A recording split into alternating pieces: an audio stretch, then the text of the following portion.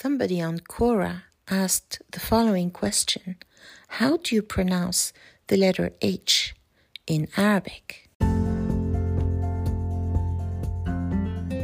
Something to be careful about when you're studying Arabic and reading transliterated text is the letter H.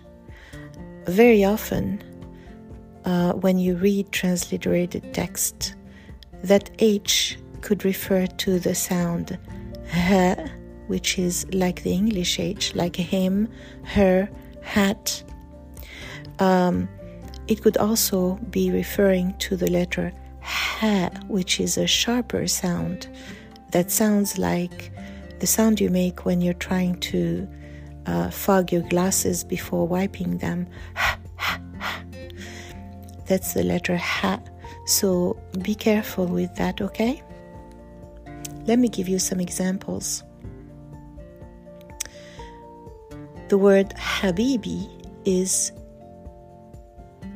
a word that starts with a sharp ha, and the word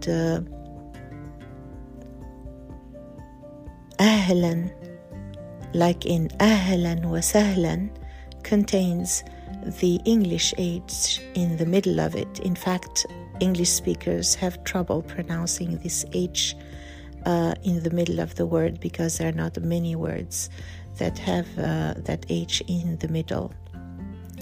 I hope this helps. Have a wonderful day or evening wherever you are. Oh, one more thing. The sharp H, the letter H, is often represented using the number 7 because it looks like a number 7. Continue studying on my YouTube channel.